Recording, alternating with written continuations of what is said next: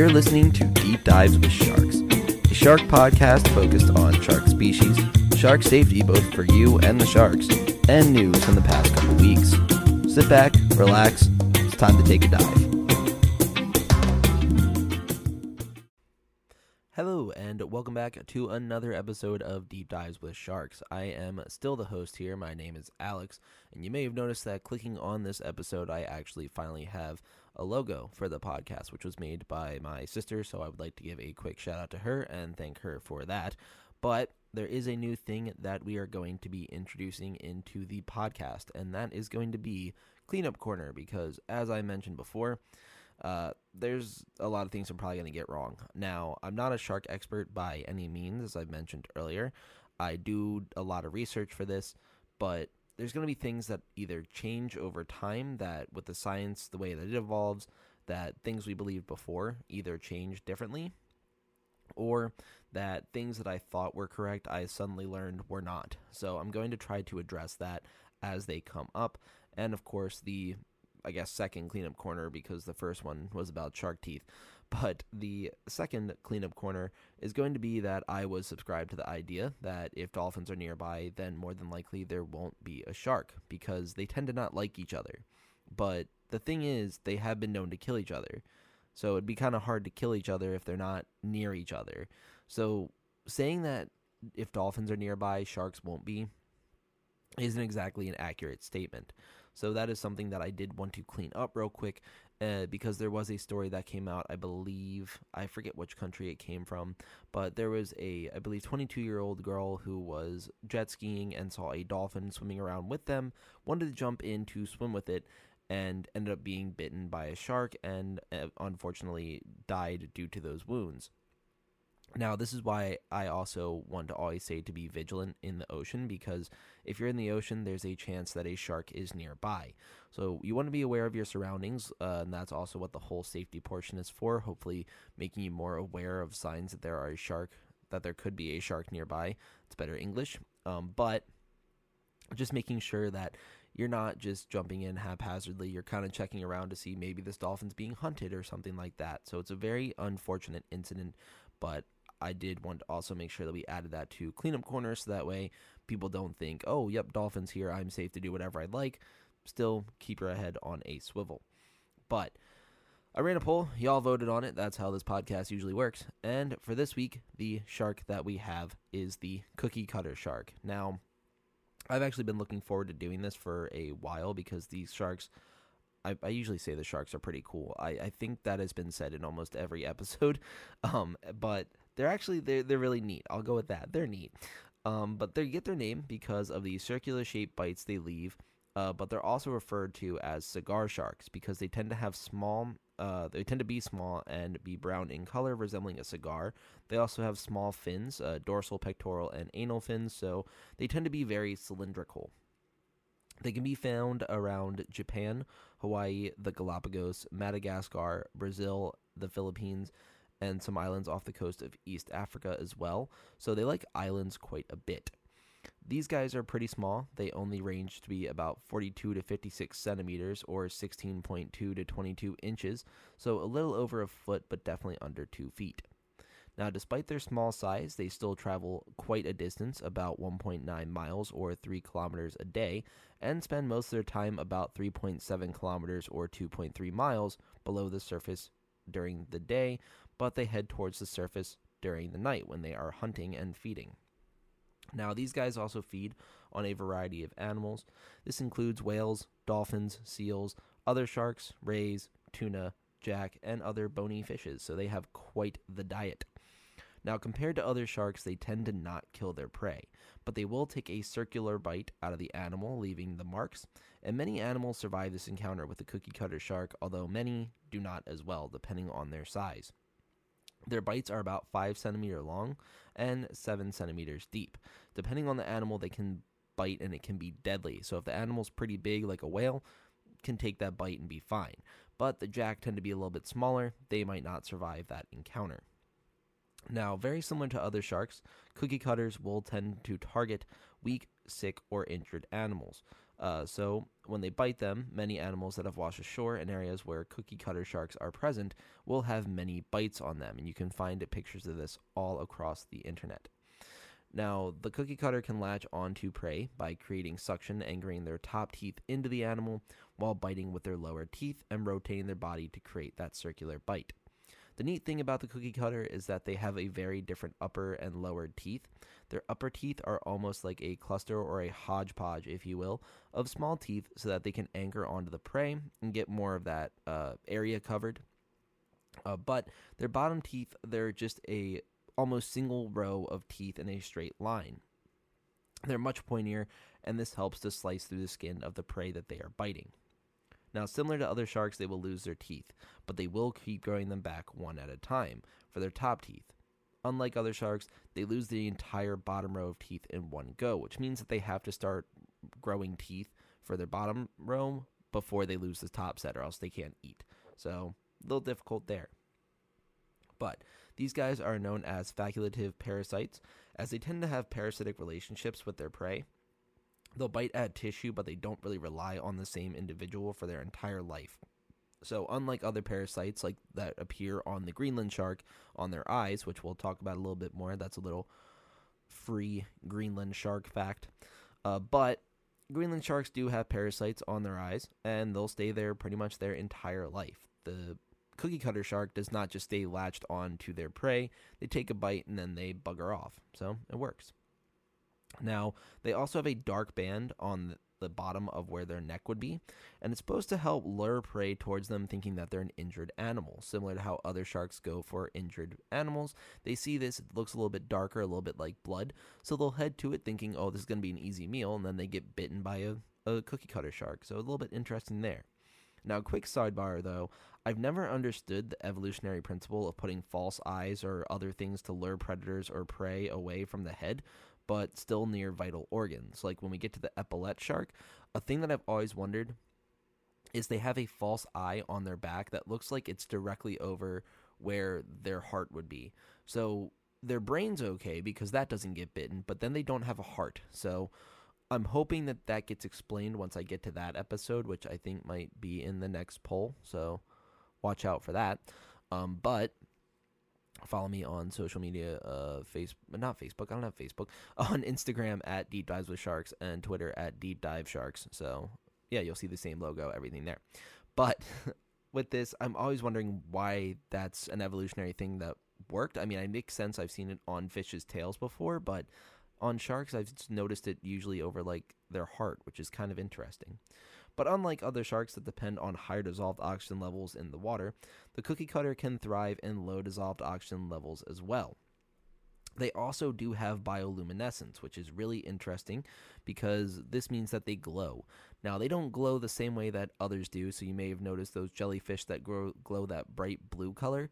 They don't tend to glow like that. They kind of have more of, I think I read that it was more of a green color to it, but their whole body doesn't grow. It's only like little speckles to try to blend in with their surroundings.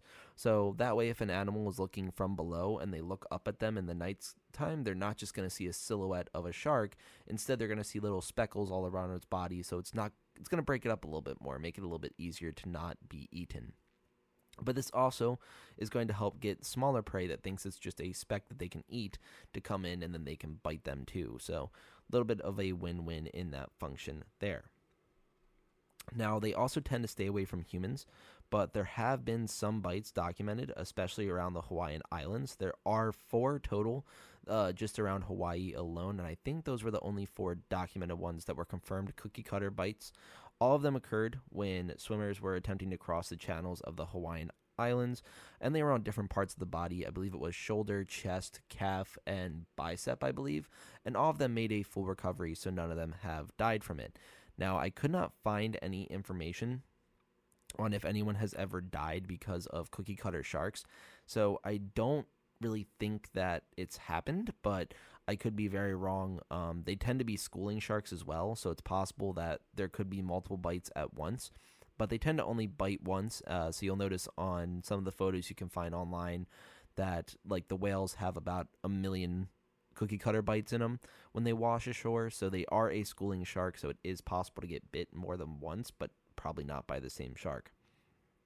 Now, these sharks were also responsible for knocking out U.S. Navy submarine navigational equipment because they were drawn to the electrical output from the machine, same as all the other sharks that we've gone over. They can sense the electromagnetic pool in the water, or at least the electronic pulses in the water, and they could tell that this is a thing that's putting out an electronic pulse, and I would like to try to eat it. So they did, and then they would mess up the system. But from there, the Navy realized that if they just put carbon fiber over top, that they don't really bite through it, and it masks it enough that they don't tend to bother it. So easy way to solve it. But for a while, they did think that there was some unknown enemy weaponry that was causing their systems to be knocked offline, which had to be pretty terrifying, only to find out it's a less than 2-foot long shark that's just messing up your systems. But they also have small fins and not a lot of meat.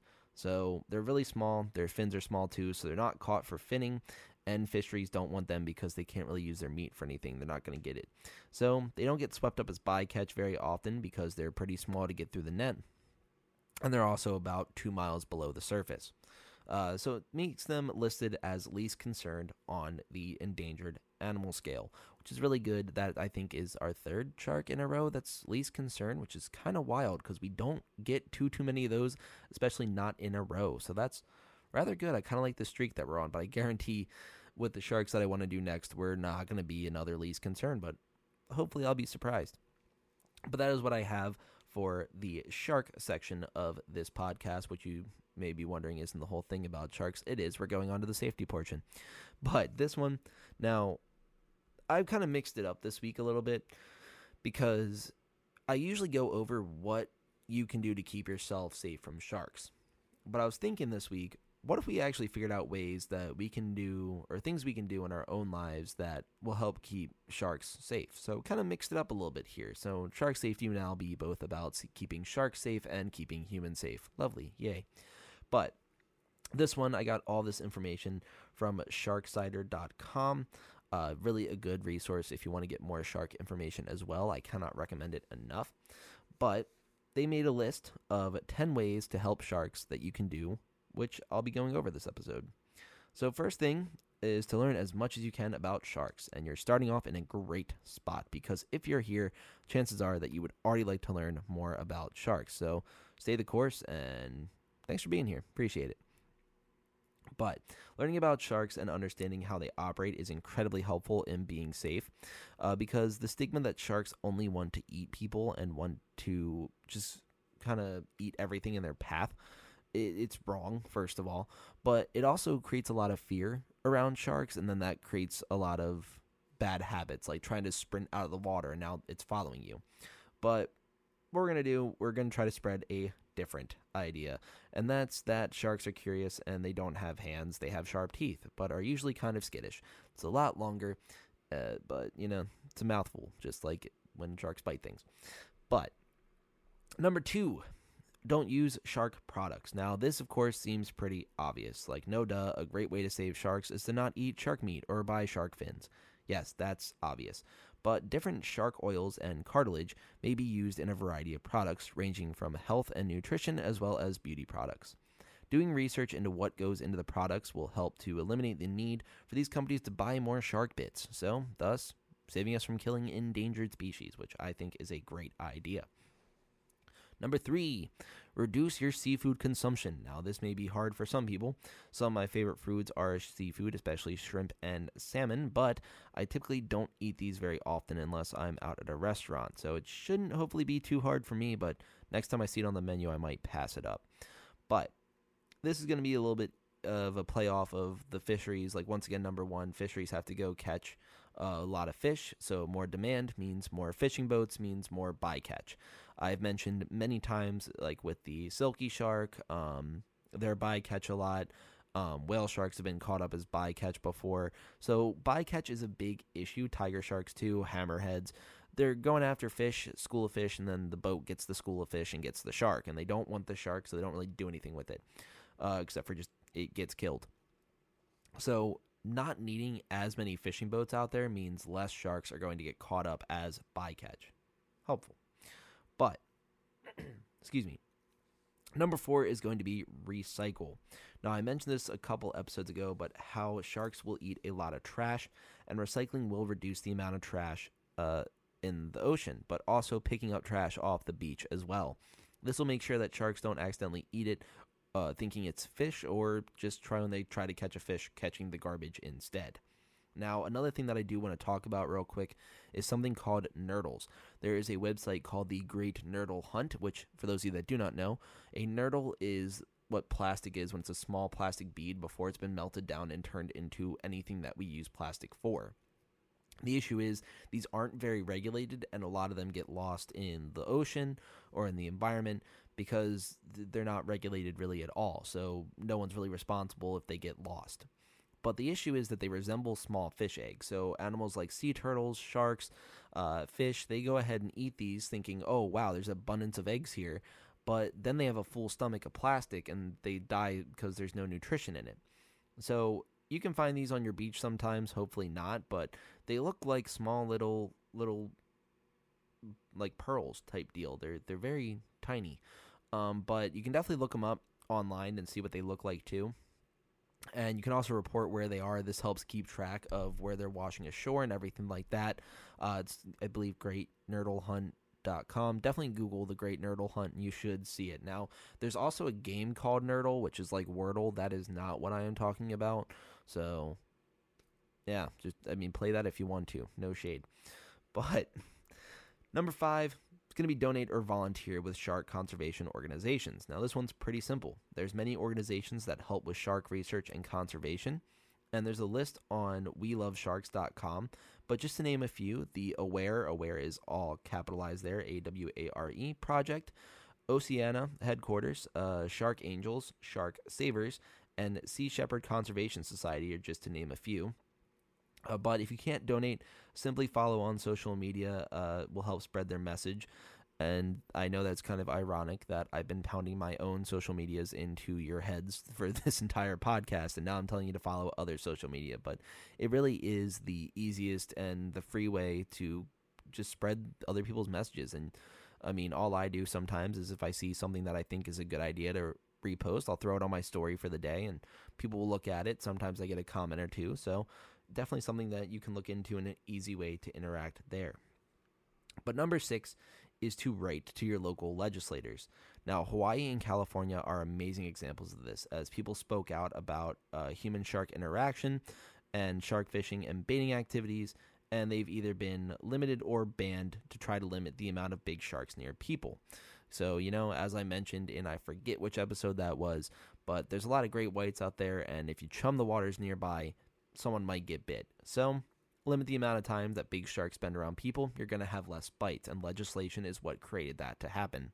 So, writing your legislators can get that into the right movement. But this also help force companies to stop using shark products. So even if you're in a landlocked state, this can still drum up support for any laws that are going through Congress or any sort of government.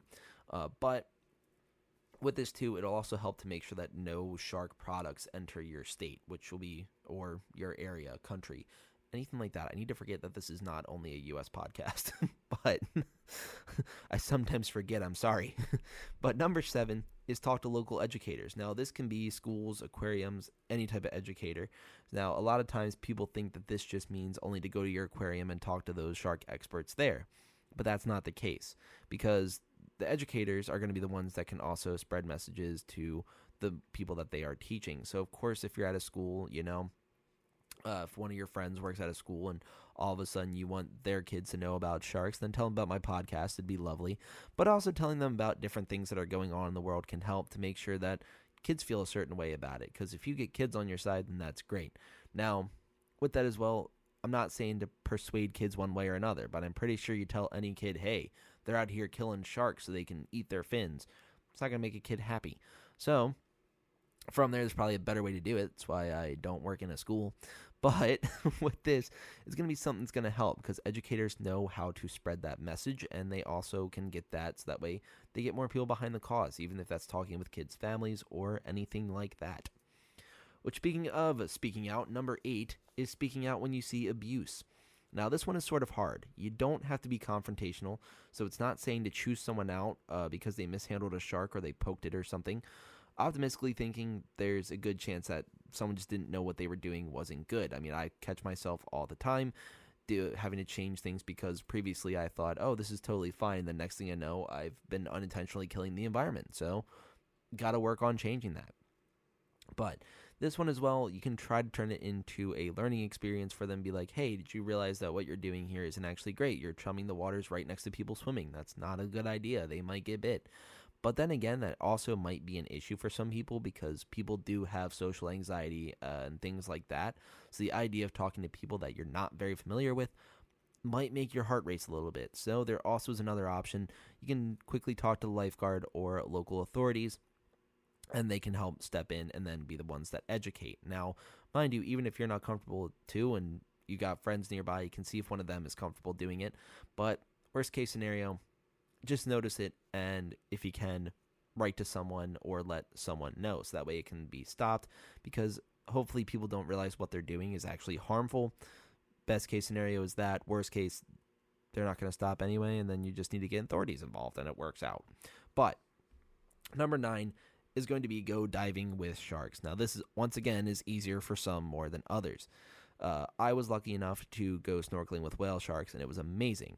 Now, excuse me.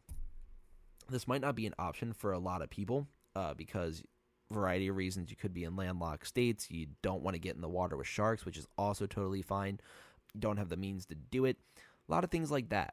Now, I'd say that when I saw whale sharks in the Georgia Aquarium versus out in the Gulf of Mexico, two very different experiences, both very breathtaking. So I'd say that seeing one in an aquarium is still amazing. I'd recommend going and doing that as well. Interact with sharks however you can. Just be involved, and even if that's just listening to this podcast or doing more research or telling your friends about sharks, anything like that is going to help to raise awareness about sharks and create more of a love for sharks too. So you don't actually have to jump into the water head first and stare a shark right in the face to have to love it. I mean, I'd probably be terrified if I saw a great white face to face. I hope to do it one day. But also I'd be very okay if I saw them from a cage. That'd be fine too. I'm in the cage. Cage diving is what I'm talking about, not putting sharks in a cage. That probably would not be the best idea. But last but not least, you're going to love it. Number 10, spread awareness on social media. We're back to social media. That is, I think, the third time, maybe fourth time I've mentioned social media on this podcast, this episode. So with this, share posts you see about sharks, follow shark-related pages, like Deep Dives with Sharks on Instagram or Deep Dive Sharks on Twitter. Both are good. But ones like OSearch, they do a lot of great things. Your local aquarium does a lot too. I follow pretty much any aquarium I've been to, and then a bunch that are on my list to go to as well. Also, I'd say the Georgia Aquarium is probably one of my favorite aquarium pages because, of course, they post a lot of whale shark content. And as they opened up their new Shark Alley in 2020, that one also gets a lot of updates too. So you get a lot of shark information there. But for those of you that are in the Baltimore area, or for those of you that are not, Mr. Trash Wheel has a social media page. For those of you who do not know who Mr. Trash Wheel is, it's a literal trash wheel. It sits at the mouth of the Jones Falls and catches all the trash that comes down from there into a dumpster, and then they empty it. Now, it is one of 5 trash wheels that are around the Baltimore harbor. So there's Mr. Trash Wheel, Professor Trash Wheel, I believe Dr. Trash Wheels out there. But all of them are named Trash Wheel. They're all awesome. They're all made by the Healthy Harbor Initiative, and they do have a really good social media presence. They also have a beer with Peabody Heights that also helps to fund the Healthy Harbor Initiative. So that's another great page to follow. I got on a little sidetrack there about Mr. Trash Wheel. I absolutely love him. You'll see him like right next to the aquarium too. He's fantastic. Does a lot of good work. I think I cannot remember how many pounds of trash. I think it was over 1 million in his first year or something like that. But it's helped to keep so much trash out of the harbor and out of the bay, and I think it is a phenomenal idea.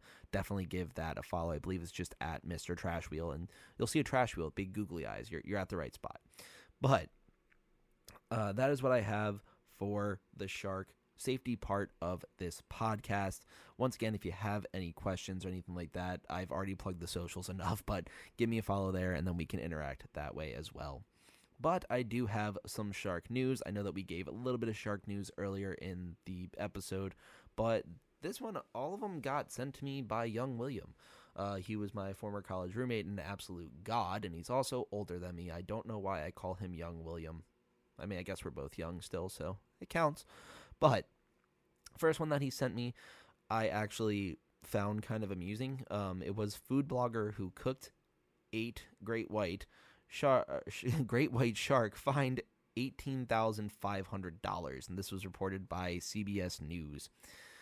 Now, this one was interesting to me because, of course, being a curious person, I've always kind of wondered, since people eat shark quite frequently, and there's been so many initiatives to try to get rid of, like, shark finning and everything like that, like, what would be possible to make sure that we could go ahead and, I guess the right word is, like, what would it actually taste like?